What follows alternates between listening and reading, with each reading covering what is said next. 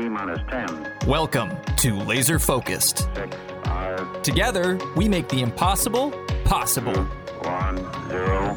Ignition. Now here's your host, Rinette Youssef. Welcome to Laser Focused, a podcast that takes you on the journey of discovery with the leaders that are changing the world with new design and revolutionizing how we think of advanced manufacturing.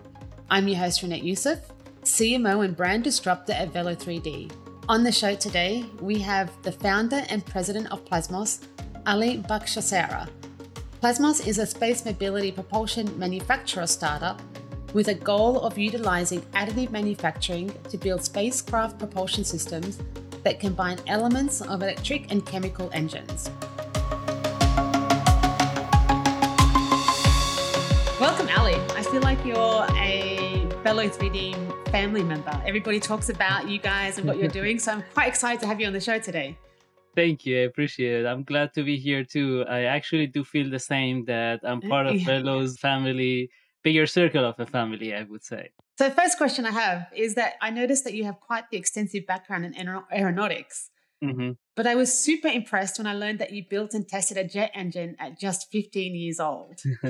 And the video is on YouTube, so we can see you and your friends making that test engine. But so how did you become interested in aeronautics, and especially at such a young age?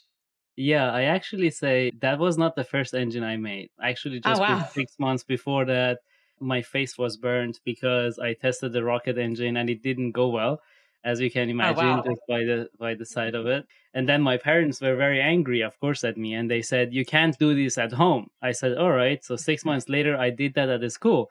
So they didn't specify that you can't really do this at all.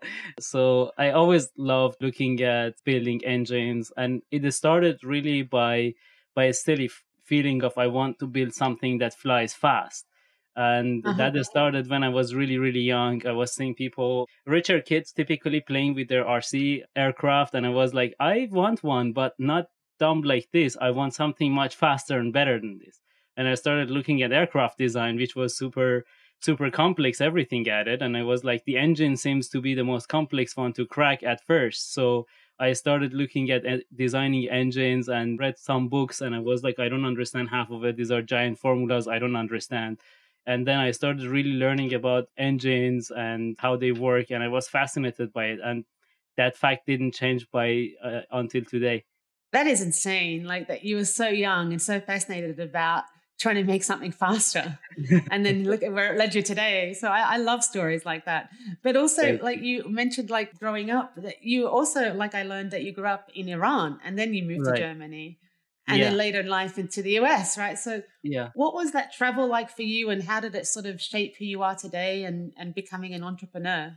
I would say being an immigrant and an entrepreneur, and I'm sure I'm not the first one talking about this, there are a lot of similarities actually. And Germany and the US are not the only 2 times I've immigrated. I've actually immigrated 11 times through different countries. Wow.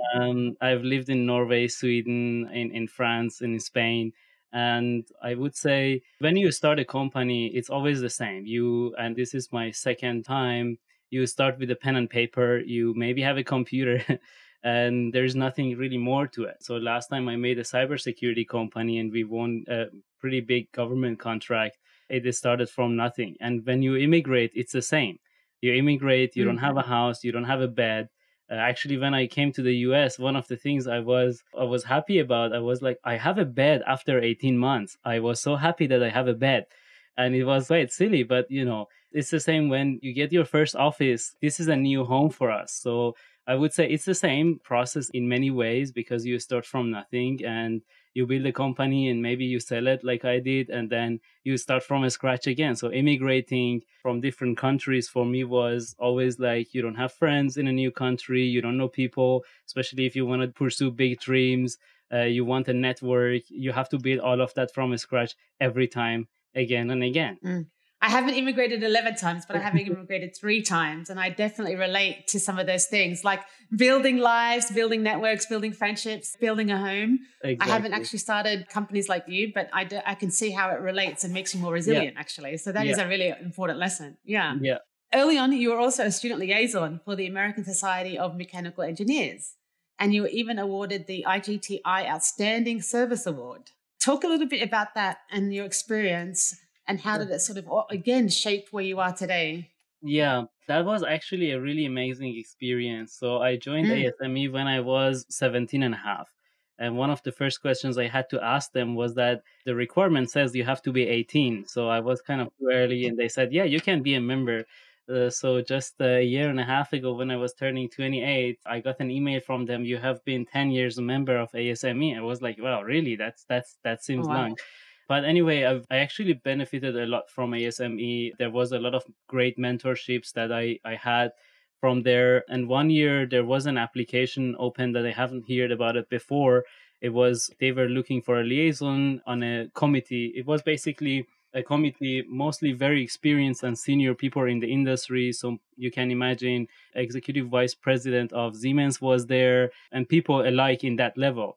And obviously those people don't really have that much time. So what I did at that time, I learned, first of all, I learned how to present in front of an international society. That was my first time presenting anything international in English.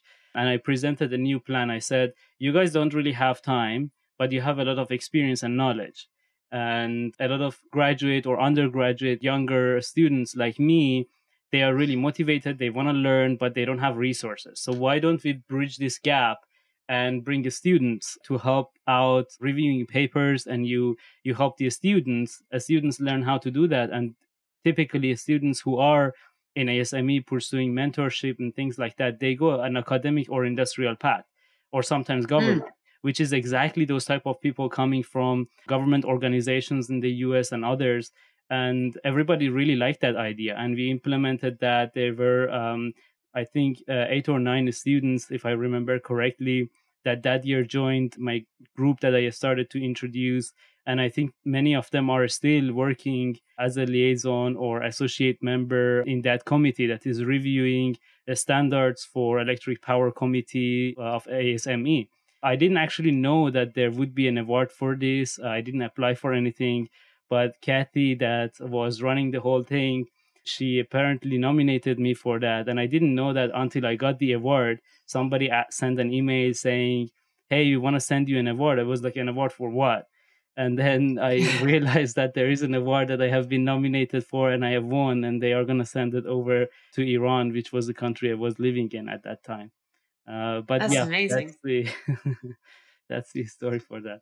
Okay, so what about making the jump to researcher? So you did a stint for the German Aerospace Center as a researcher. Like, Right. why did you feel like that was an important step to take, and how did like shape what you're doing today? Yeah, so I mean, I started my career doing research just because of the fact I thought this is a next step. When I was in the university, I started an organization which was focused on doing research on different part of aeronautics. So that was building a rocket engine. It was a different kind of thing that I did at that time. But basically, I would say for me, the career started with research. Then I started doing research and development. So I was taking another step after that to develop something that I have done research on. And then after that, I really learned that if you want to industrialize something, research and development is almost not relevant to it, because there is so many steps that you have to take to industrialize something. And that's not quite exactly as R&D, but R&D is a great fundament for what you probably would do afterwards. So I kind of went through these steps, and then did a program management job at Airbus, which I really learned what it really takes to take something that is an idea to hand of a customer, and on time and quality and cost. And those things are, all of them are sometimes elements that you don't really necessarily get to think about when you are doing a research and development project. You don't almost think about budget of it. You don't think what the stakeholders might think about when you are going to roll out a project that might involve 16 of them, especially in an environment like aviation, which is really regulated heavily.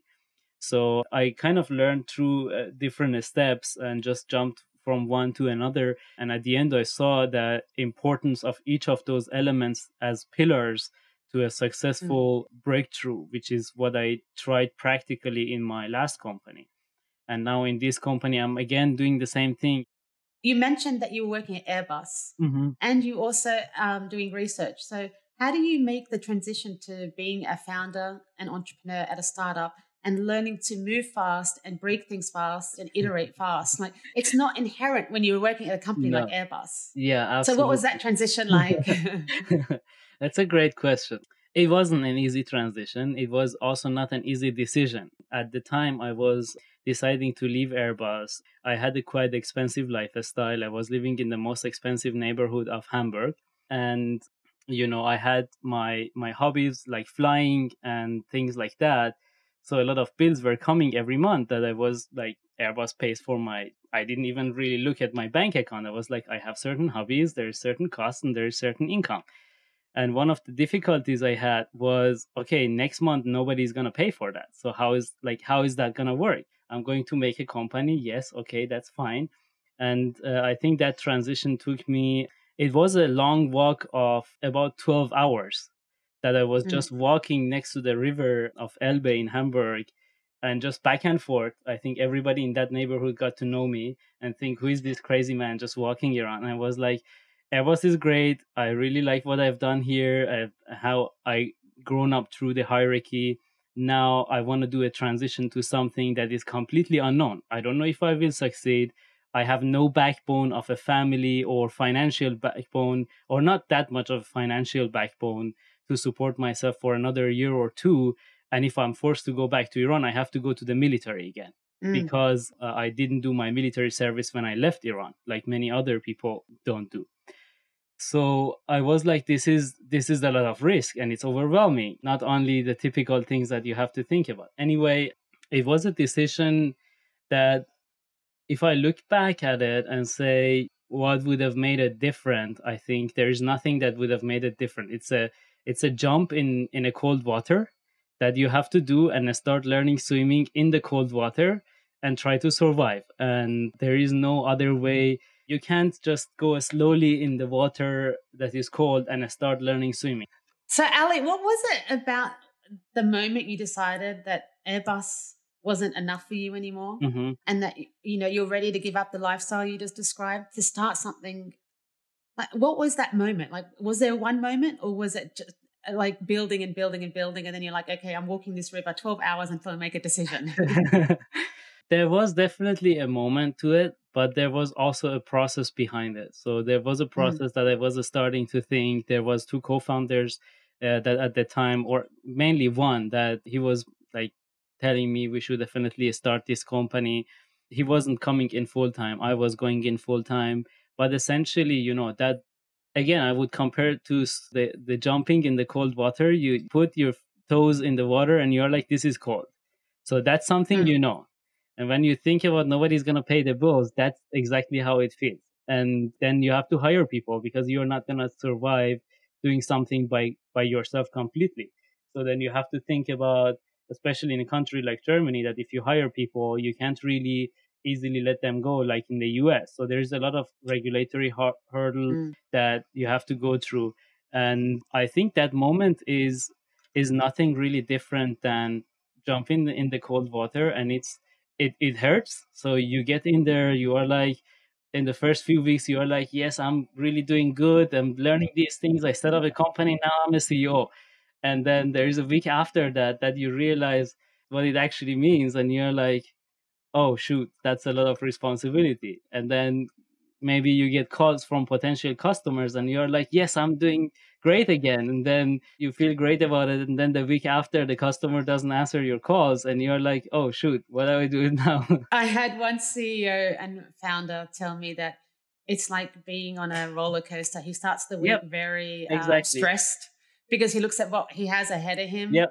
and then like it's this peak, and then by Friday he's like at the happiest because he's seen what he's been able to achieve for the last week. But then Monday comes back and it's that like that anxiety. So. Yeah. Yeah. Okay, back to the topic, right? So you went from Airbus Mhm. and you started Lisa Deutschland. Right. Then you left that company, or you sold that company. Yeah. You sold it, I sold right? the And then you company. started. Yeah, amazing, right? Yeah. I don't even. How long were you? How long had that company been around? So that company until today has been around for about 2.5 years. It's been Oh, wow. about 6 or 7 months that I'm no longer with them. They are still doing good as far as I know. I was just texting with the CEO yesterday evening. He's doing amazing. I actually really tried hard to do a deal that really takes care of the employees, even if there were not so many of them, because we were not really Mm, funded to do a product. We started getting our first and second client, and we started hiring people, and then we got a government contract. And mm, essentially that whole route was, for me, that what was the value of the company was the idea, the vision, the people, and the contracts that was in the company. So exiting from that company with the terms I was setting for the CEO, that I want to exit immediately because of compliance reasons, that it was a government contractor in Germany. I really was looking at a deal that somebody who is coming as a CEO and as a new owner would really care about the employees and the structure I had been building. And they haven't really shifted the vision a bit. They haven't shifted those people who I have hired or have told the new CEO to hire after I go. All of them are involved in the company. They go to shows. They are having fun as far as I see the pictures. And I'm really happy for them to see that it's excellent. like a little baby that is growing slowly, and now it's in its teenage time, and you don't necessarily get to spend that much time with them, but then they have their own life. Yeah, absolutely. So let's talk about Plasmos. So you're founder and president, Yeah, and you're trying to rewrite the book of propulsion. So you're right, combining the thrust of legacy chemical rockets right, with new age electronic propulsion systems. right. So tell us a little bit about the design and the characteristics of your engine. Hmm. And just correct me if I'm wrong, it's called Kleps X100. Right, right, Okay. right. So essentially, CLEPS was a term that I came up with, but before that, I had this idea a little bit in 2014. I talked a little bit about it when I wrote or co-authored a book with Danny Johns on Mm, electric space, and I looked at different propulsion systems, and I really looked at them, and I said these are not good. And there was only one design that it seemed really good to me, and it was a design from Mr. Franklin and his team at Astra. And I was hoping that they'll get that working by the time I'll go back to propulsion, because I had a break from propulsion and space, went to aviation when I was in Germany, trying to survive and do a new life in Germany.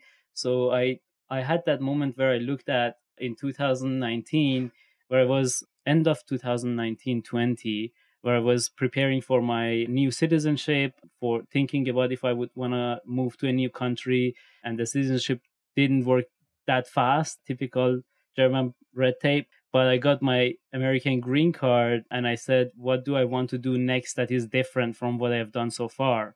And that was when I looked at propulsion again, and I said, mm, I would definitely want to browse that book and see what I had for ideas. So I opened this old notebook, and I had this idea: chemical propulsion is good, electric propulsion is also good, but they are different good. So how can we combine these two things? And that was a question that was left. And I picked that question and went to a bunch of people that I had gotten to know or looked in LinkedIn and said, who has worked on chemical propulsion and now works on electric propulsion. And I came across a gentleman, Alan de Meyer, which was head of propulsion when they built the first electric propulsions at Airbus, which was at the time called EADS. And I said, hey, I've got this idea. I know I don't know you, you don't know me, but this is my background. This is the idea I have. Am I crazy or am I too crazy?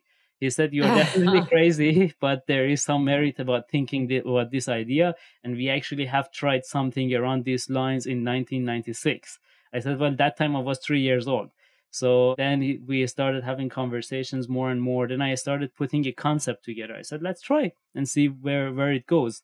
So I put some pen and paper and did some doodling on that, gave it to some freelancers, made a more prettier design. Then I started talking to more people, and nobody told me, or there is a reason you shouldn't try it. And I got a good traction of getting people like Michael Kaidar, which is the president of Electric Propulsion Society in the United States. And early on, I had a job opening on LinkedIn, and nobody really knew about AB360 Space, which is now Plasmos. And he applied, and I was looking at his profile. I was like, this guy really knows everything about electric propulsion, so there is no reason for him to come here. So I picked the phone, called him. I said, "This is the idea. Why?" I said, "This is interesting. This is something that somebody should think about." Then I said, "So do you want to help me out?" He said, "Absolutely." And Wow. that's a year and a half ago. And we have been working on designing the first iterations of the engine. Now we have tested the chemical part of the engine actually yesterday on a high pressure. It was successful. We are going to add the last piece of the engine and test it again next week, in the next 2 weeks. And then we are going to redesign the electric propulsion, and the parts we know it doesn't work, that's also running. So hopefully by end of August, we have a more or less solid design for the next iteration of our engine. And hopefully we get to testing of that early September. So I think we came a long way to really think about how do we add the efficiency element and characteristics of electric propulsion with the thrust levels, not really that high thrust levels, but higher than electric propulsion by almost 1,000 times, so that you can move a giant satellite in a space. If you need maneuverability demands that you have to address in a short time period, electric propulsion is just not enough. And so we are looking at addressing different problems with this engine, but also addressing other problems that are lying in front of us as a business case, like last mile delivery with a reusable spacecraft. Yeah. Okay. Can you talk a bit about that? Like, so you have another product called Tugboat?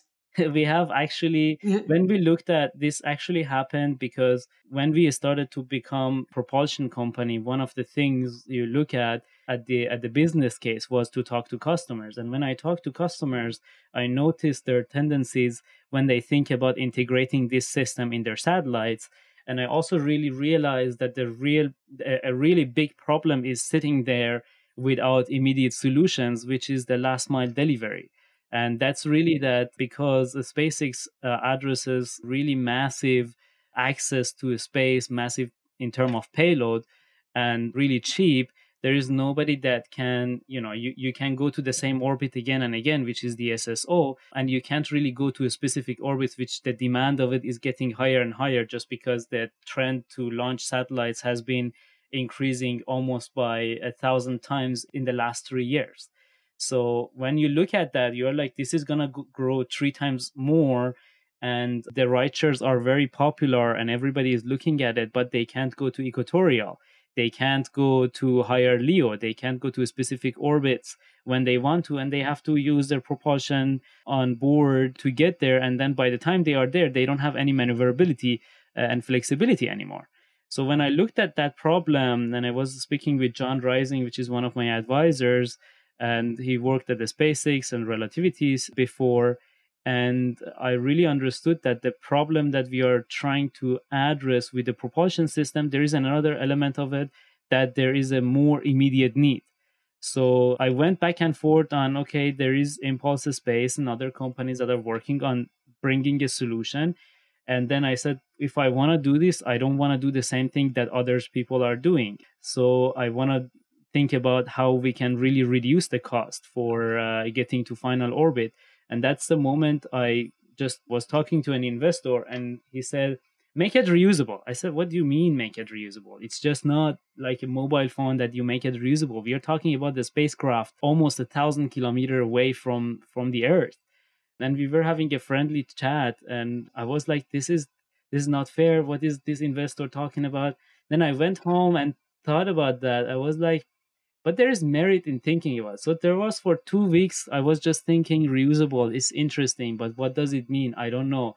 And then there was a moment where I thought, hey, there has been things coming back to the Earth. The SpaceX sensed stuff, and Dragon came back to the Earth. So maybe we can figure something out on that. And right now, we actually checked with your application engineering team, I think last week, I believe, or so, the first design of that spacecraft, which is hopefully will be 3D printed fully, that is going to come back to the Earth in a way that doesn't have heat shields. It's a cooled spacecraft. So we are cooling the temperature and reducing the speed before reentry. And if that works, we can reduce the cost of first deliver the service potentially by 2025 to clients that want to go to custom orbits, and hopefully down the line also bring our spacecraft back. And this became more or less another team and unit that Plasmos is working quite aggressively on. What I love about that story is that you actually kept an open mind. You just didn't think, this investor, he doesn't know what he's talking about. Yeah. But also that 3D printing is helping you realize your innovation and your idea. Absolutely. So on that, right? So it's obviously very exciting what you're doing, and I can see so much passion from the conversation. So how does 3D printing or additive manufacturing play a role in building your engine? So you just touched on this rocket that returns or this engine that returns, but what other things are you doing at Plasmos that additive manufacturing is helping you achieve your goals or realize your goals? I actually want to start on the end of the line. So when you think about a new design, when you think about a new engine, and I can actually walk through the process of what we had to go through for the engine we designed initially, and a couple of challenges we couldn't think about solving. Number one, this engine is going to be extremely hot in one single point of it. So imagine it will be as hot as 3 people with 3 different welding machines sit next to each other and point on the same spot and start welding there. That's how hot that single point gets. And this is not like other rocket engines. Other rocket engines, there is heat all over the place, so you can have a symmetric cooling system all over that. So when we started thinking about the cooling, and I looked at how other rocket engines have been, use a cooling mechanism, I was like, there's no way we can use the same thing for this particular case. So we had to come up with a creative solution that there will be different pipes going at that point to cool that point down, but also there should be another set of pipe that cools the rest of the engine, because that will also get hot. And so when we came up with a design, I was talking to one of our engineers and I said, so how do you think we should manufacture this?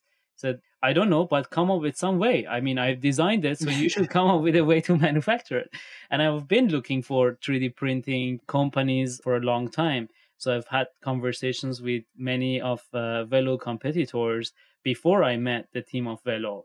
And then one day I reached out to one of the sales managers and I said, hey, can we have a conversation? I have potentially some applications.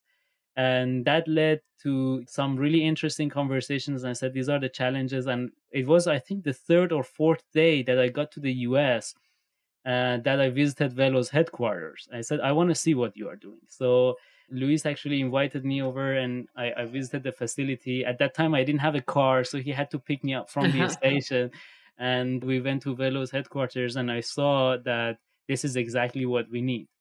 And so by the time we were ready for the design, then I had a short conversation with Benny and he said, well, how can I help? And I said, well, if you can make an in-kind investment for us to get to the next place that we have an engine, that will be great. And that first step led us to think about that this is an available tool to us for us to use. And when we started to think about a reusable spacecraft, which is a slightly different project that we are working on, but within the same company, one of the challenges of a reusable spacecraft, as you may know, is the reusability aspect of it, which means the heat shield is the one that you can't really reuse, because by the time it's back to the Earth, it's almost fully destroyed. So you have to completely repair that. And that doesn't really mean reusability. So I said, I don't want to have any heat shields that is not ablative and it's not going to have the same problems. And we thought, well, why don't we cool the spacecraft down? So for reentry, we don't have that set of problems. And we started designing it. We are still analyzing our design, but we have a first design that we may finish actually tonight or tomorrow. Actually, the engineers are working right now on to do some final analysis on the heat that we can capture. And if we can get that done, it became, longest story short, it became part of the thought process that there's a tool that is available to us and we can make a shape that is really strange and integrate the tanks of it inside the spacecraft and just have it printed. That's what I love about this story, actually, that your design engineer, designed something without thinking about how it was going to be made. But said, this is how we're going to get it. Like, this is what we want. And then there was a solution. You didn't have to redesign the product to get it printed. Yep, exactly. And I think that's also why there is an interesting energy developing between Velo and Plasmos, because We know that we can manufacture there, and the need for that is becoming more and more. So the first thing I thought about yesterday when I visited our first office in San Bernardino, I was like, how do we get a Velo 3D printer here? Where do we put that? That's awesome. But you did also have another successful day, another successful event yesterday, not just seeing your potential new office. You said you also had an experiment that was successful. Yeah. What was that? Can you talk a little bit about that if you can on air? Sure. Yeah. So I mean, we tested on a higher pressure. So we have had on this engine that we printed 6 cycles of testing, which 2 of them were not successful. 4 of them were cold testing. So yesterday was the first time we really had a real hot fire testing, and I can actually show you the short recording of this movie that we tested, and I was not sure if this is gonna work by the time I was pressing the button. So a lot of things was going through my mind when I was pressing the button, and we had a small audience group that was there. Everybody was excited to see a rocket engine fire up and hear the noise. The gas was running in, and I was hiding behind a bunker, and I was just like, I don't know what the result will be. This is 3D printed. It's a cool technology. We have played with this engine, but I don't know if this is going to work. And this is our first hot fire test. And I pressed the button, and it worked absolutely seamless. We ran it for 25 seconds. And I was for first 3 or 4 seconds not sure if it just didn't turn on. I mean, of course, the noise was so high that I was like, did it just really turn on? But I couldn't really believe that it's running so seamless, because there was the noise, there was some dust starting to take off, and I was like, I just can't believe it. And I was like, okay, is it safe for me to go out of it? I was just like starting to go out of the door and come back. And then we just stayed in the safe area for 20 seconds. I pulled the pressure gauges down, and then we looked at the movie, and I was like, holy shit, this is incredible. Wow. Yeah, good for you. That's amazing. You.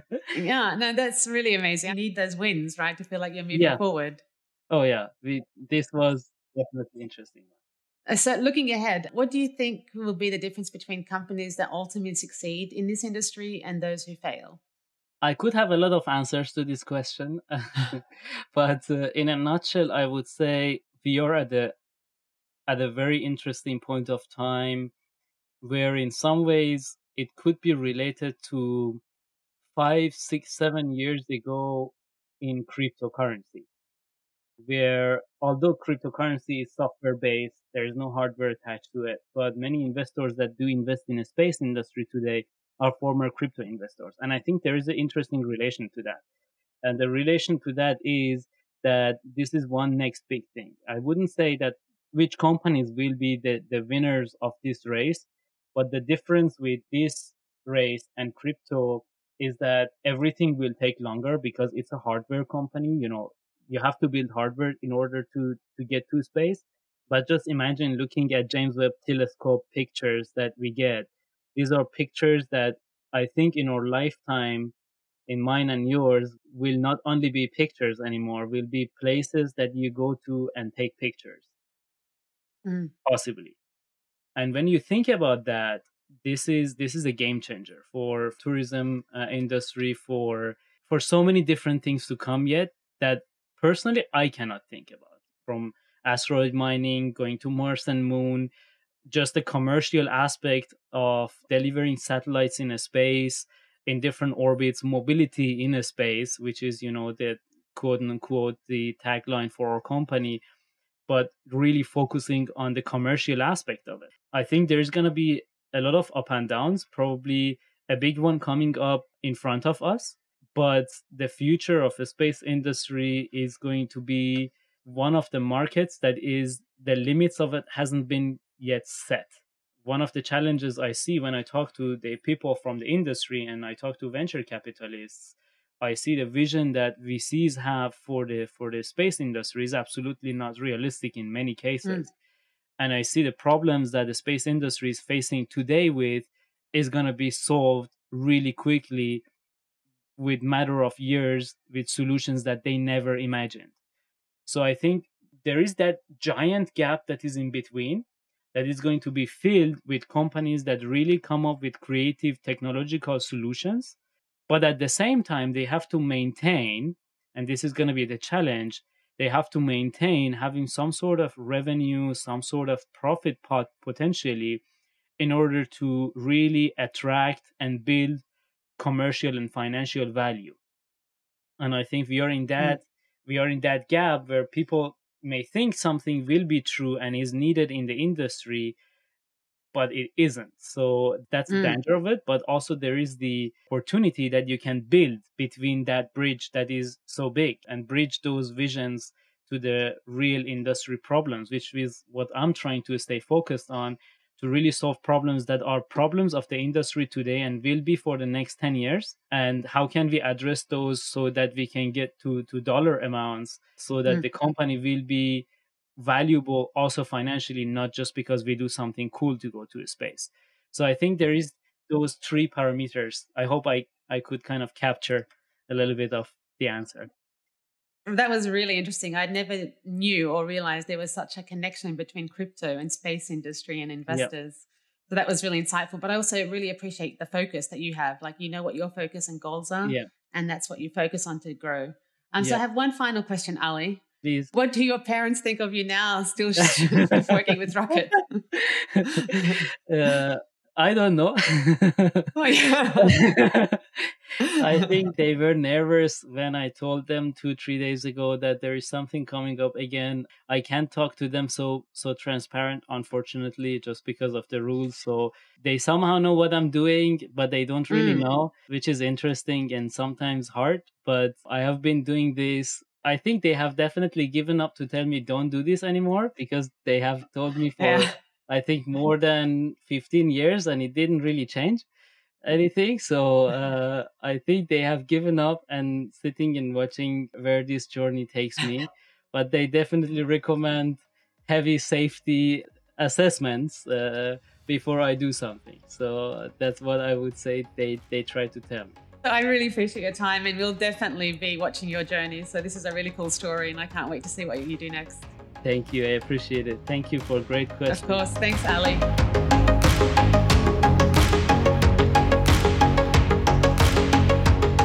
I want to say a huge thanks to Ali for being on the show. It was so great speaking with him and exploring the latest developments in spacecraft propulsion systems and utilizing additive manufacturing to reach the stars. Thanks to all of you for listening. If you enjoyed the show, please rate us and leave a review or share the show with a friend. And if you haven't subscribed yet, please do now so that you never miss an episode. I'm your host, Renet Youssef, and this has been Laser Focused, where together we innovate without compromise.